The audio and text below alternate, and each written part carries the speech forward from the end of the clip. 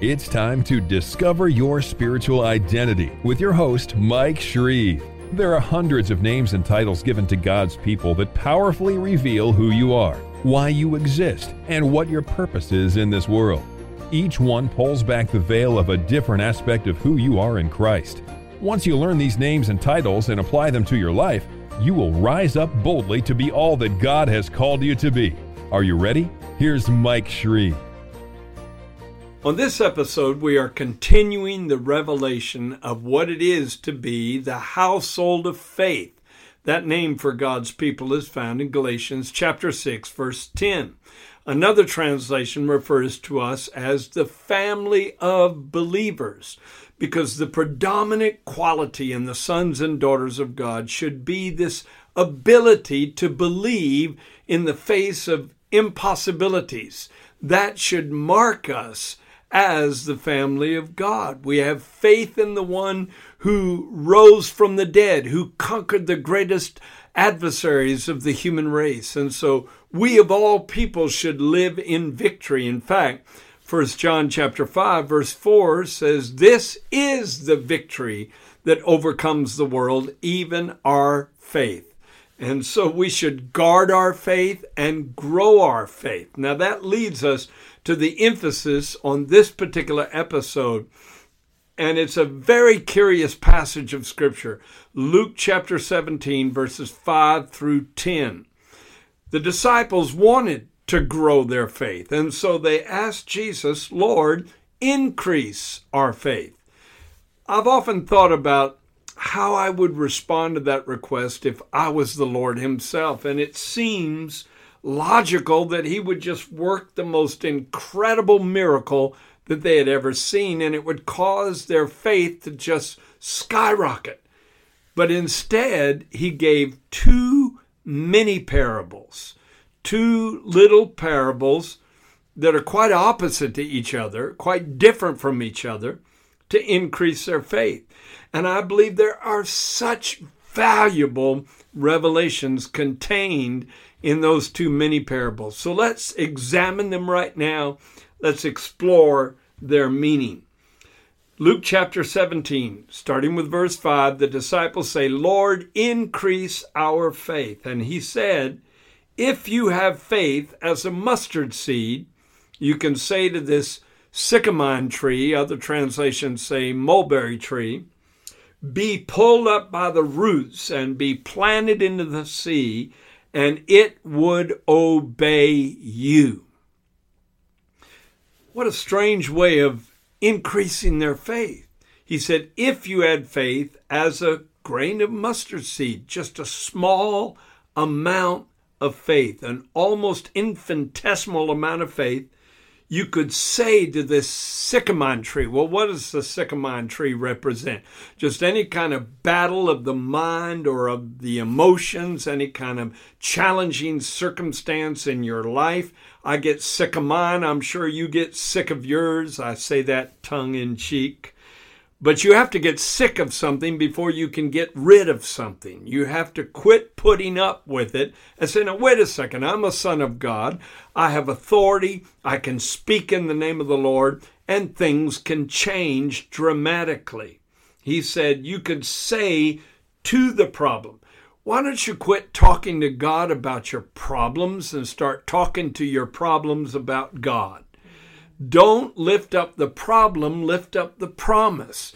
Don't magnify the adversity and the impossibility. Magnify the God that said, with him nothing is impossible. See, you can speak to this mulberry tree, to the sycamore tree, and say, be pulled up by the roots and be planted in the sea, and it will obey you. Why would that increase the disciples' faith? Because I believe the disciples had a tremendous amount of faith in God's word, but they had not yet learned faith in their own words. And I know that this is a controversial subject, but Jesus never would have said something like this if he didn't intend for us to act on it. There's some people that say that you're transgressing over into a place where you're robbing God of his sovereignty, that prayer should be pleading with God to intervene in your behalf.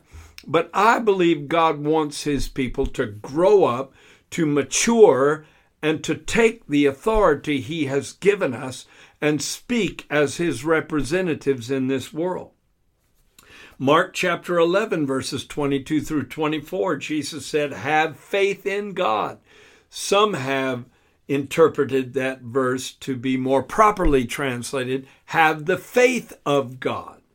Have faith in God. Truly I say to you, whoever says to this mountain, specifying what you want, not just any mountain, but this mountain, be taken up and thrown into the sea, and does not doubt in his heart, but believes that what he says will come to pass, it will be done for him. Therefore I tell you, whatever you ask in prayer, believe that you have received it, and it will be yours. Once again, if you act on that passage of Scripture, people will say you're robbing God of his sovereignty. I believe that's a false humility, and it's shifting the responsibility totally to God, because once again, God wants his people to mature. You want your children to grow up and learn how to do things for themselves. You don't want to always do everything for them, because part of your joy as a parent is seeing them grow into adulthood, where they can assume responsibility and assume authority. I believe God's the same way. Now, there are counterbalancing factors and counterbalancing scriptures. For instance, in Lamentations chapter 3, verse 37, the scripture says, who is he, who is he who speaks, and it comes to pass when the Lord has not commanded it? Who is he who speaks, and it comes to pass when the Lord has not commanded it? So that seems to absolutely nullify and cancel what Jesus said about speaking to the sycamore tree or speaking to the mountain. But I see in this passage of Scripture that we must first find areas where God has given us authority and then act on it. And so we're not indiscriminately just speaking in authority in any area that we particularly want to see happen. We line up, we align with God's word so that our word and God's word are parallel tracks. And then the miracle can run on those tracks. And so you have to find something in God's word that verifies and validates the declaration you're making. For instance, suppose you're speaking against sickness, against disease. Then you dare to say, it is written, with his stripes you were healed. And if I was healed, then I am healed. And so you're acting on something that's already established in the written word. That's how Jesus faced off with the devil. He said, it is written, it is written, it is written. 3 times he always resorted to the written word as he was making an authoritative statement in the living word. The written word and the living word flowed together. Well, what about the statement where Jesus said, I give you power over all the power of the enemy. I give you authority over all the power of the enemy. Well, then on the basis of that, you can take authority over the enemy and not just beg God to move the enemy back from your life. See, God wants this for you. You're the household of faith, not the household of beggars, but the household of decreers, the household of men and women of faith who know how to take a stand. Let me take you to Jude chapter 1, verse 9, that talks about how the devil contended with Michael the archangel over the body of Moses. Have you ever wondered why Satan wanted that body? There could be a couple of reasons. Number one, the children of Israel had just come out of an Egyptian culture that mummified their leaders and deified their leaders and built shrines to their leaders. And quite possibly the reason God buried Moses and kept it in an undisclosed location was because they would have done the same thing with Moses, and they would have given undue, almost idolatrous reverence to that prophet of God. Or it's possible that the devil wanted to somehow do a mock resurrection, inhabit Moses' body, and mislead the children of Israel. That's a little far-fetched. I think the first explanation is probably the right one.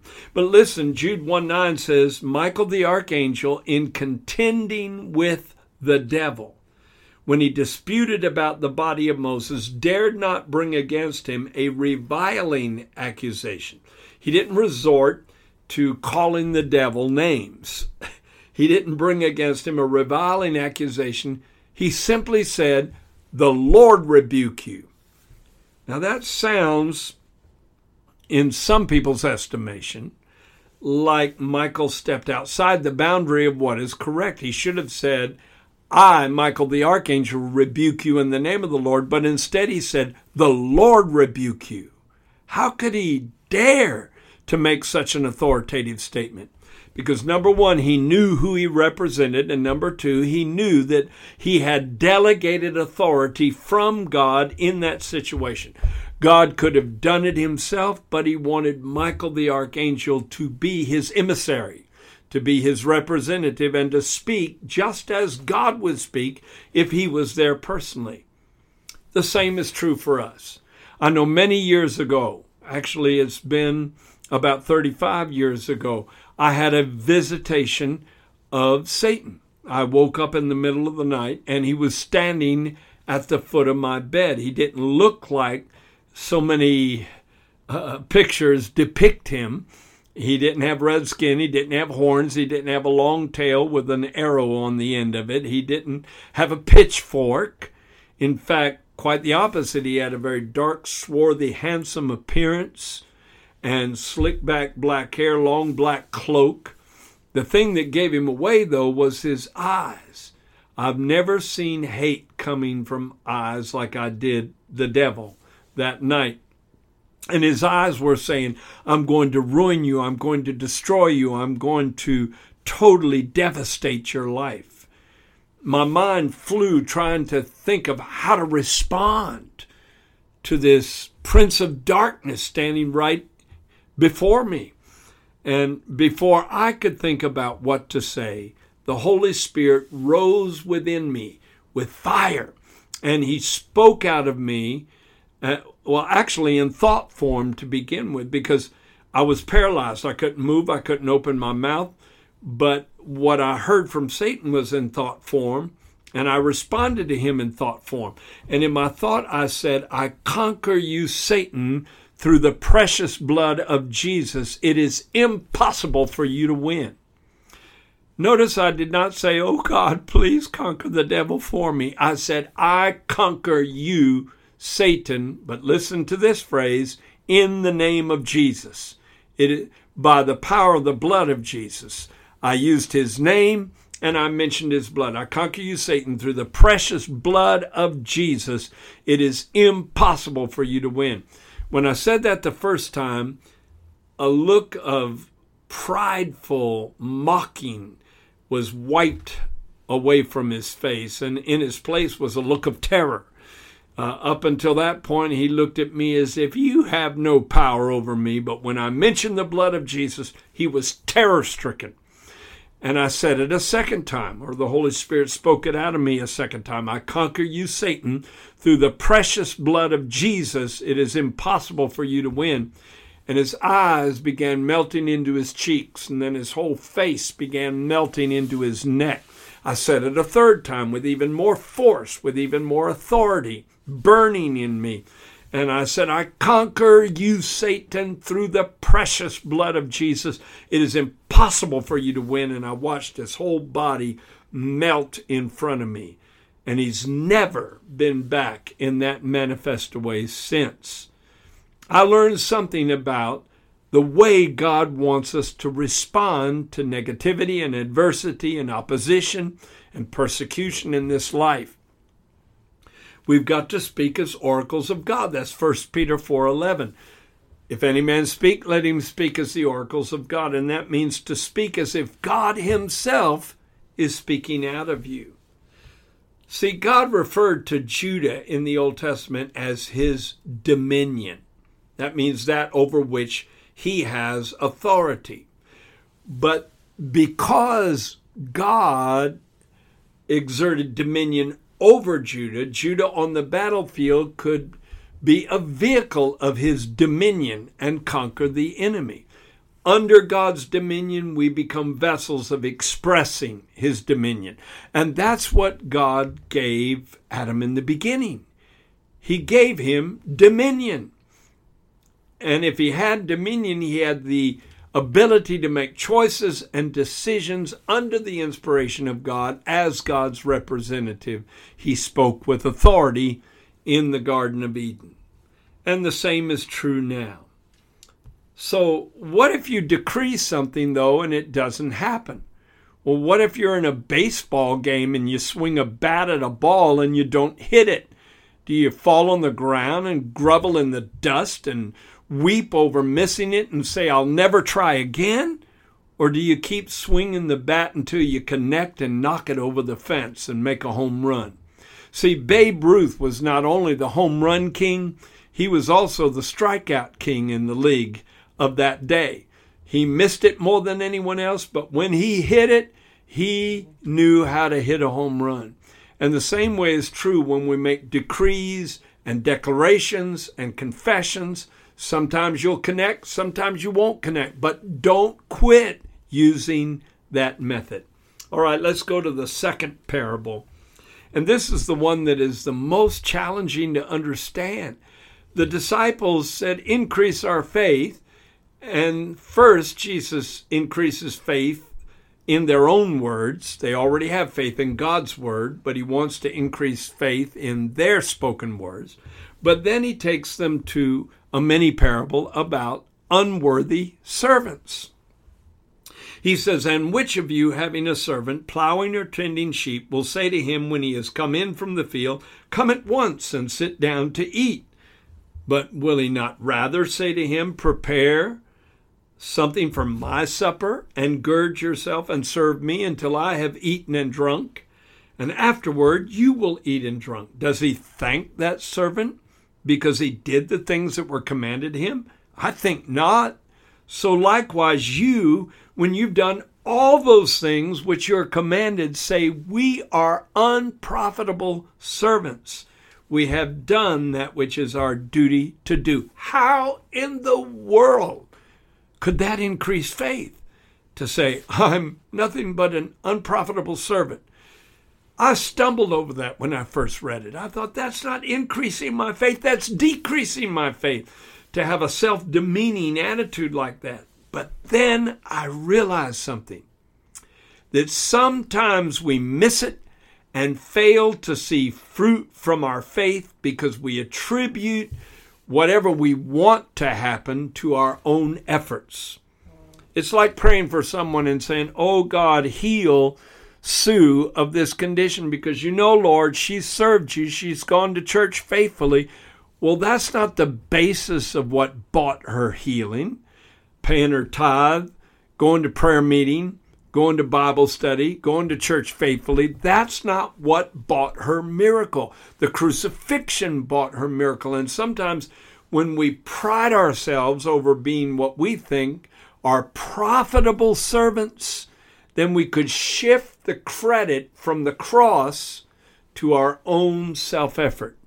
And that diminishes faith instead of increasing it. Because if your faith is in yourself, that's a shaky foundation. But if your faith is in the death, burial, resurrection, and ascension of the Lord Jesus, that is an unshakable foundation for your faith. And so it's not really self-degradation or self-condemnation to say we are unprofitable servants. It's like just being on a level of a constant commitment to faith in what Jesus purchased for us. And our goodness is nothing to compare to his goodness. Our righteousness is like filthy rags compared to his righteousness. And so the fact that we can become the righteousness of God in Christ is no credit to us. We just put our faith in the cross. That's the foundation of our faith. And if we do everything in life God's commanded us to do, none of it happened because of our goodness. None of it happened because of our abilities. It's all grace, awakening ability in us. So let him get all the glory. Let God get all the credit. Let God get all the praise. And I believe having that mindset increases your faith because it's not so dependent on you. It's altogether dependent on him. So those are the two mini parables that Jesus gave to increase our faith. And I certainly hope it's increased your faith because you're part of the household of faith. You're supposed to be people of faith. And I urge you to review your life and review your reactions to what you're facing in life right now. Are you reacting in doubt or are you reacting in faith? Are you reacting in fear or are you reacting in faith? And if you think maybe doubt and fear have too much control over you, then start cultivating faith not only in God's word, but in your own word, and don't make your dependency your own goodness and righteousness and obedience to God. Let your faith be founded on Jesus' righteousness, Jesus' obedience, Jesus' victory over death, hell, and the grave, because that is unshakable. God bless you. Listen, our next podcast is the 100th podcast in this Discover Your Spiritual Identity series. And I'm going to be sharing some information about some things I want to bless you with in the podcast next week, our 100th podcast in Discover Your Spiritual Identity. Thank you for being a part of our internet family, our podcast family.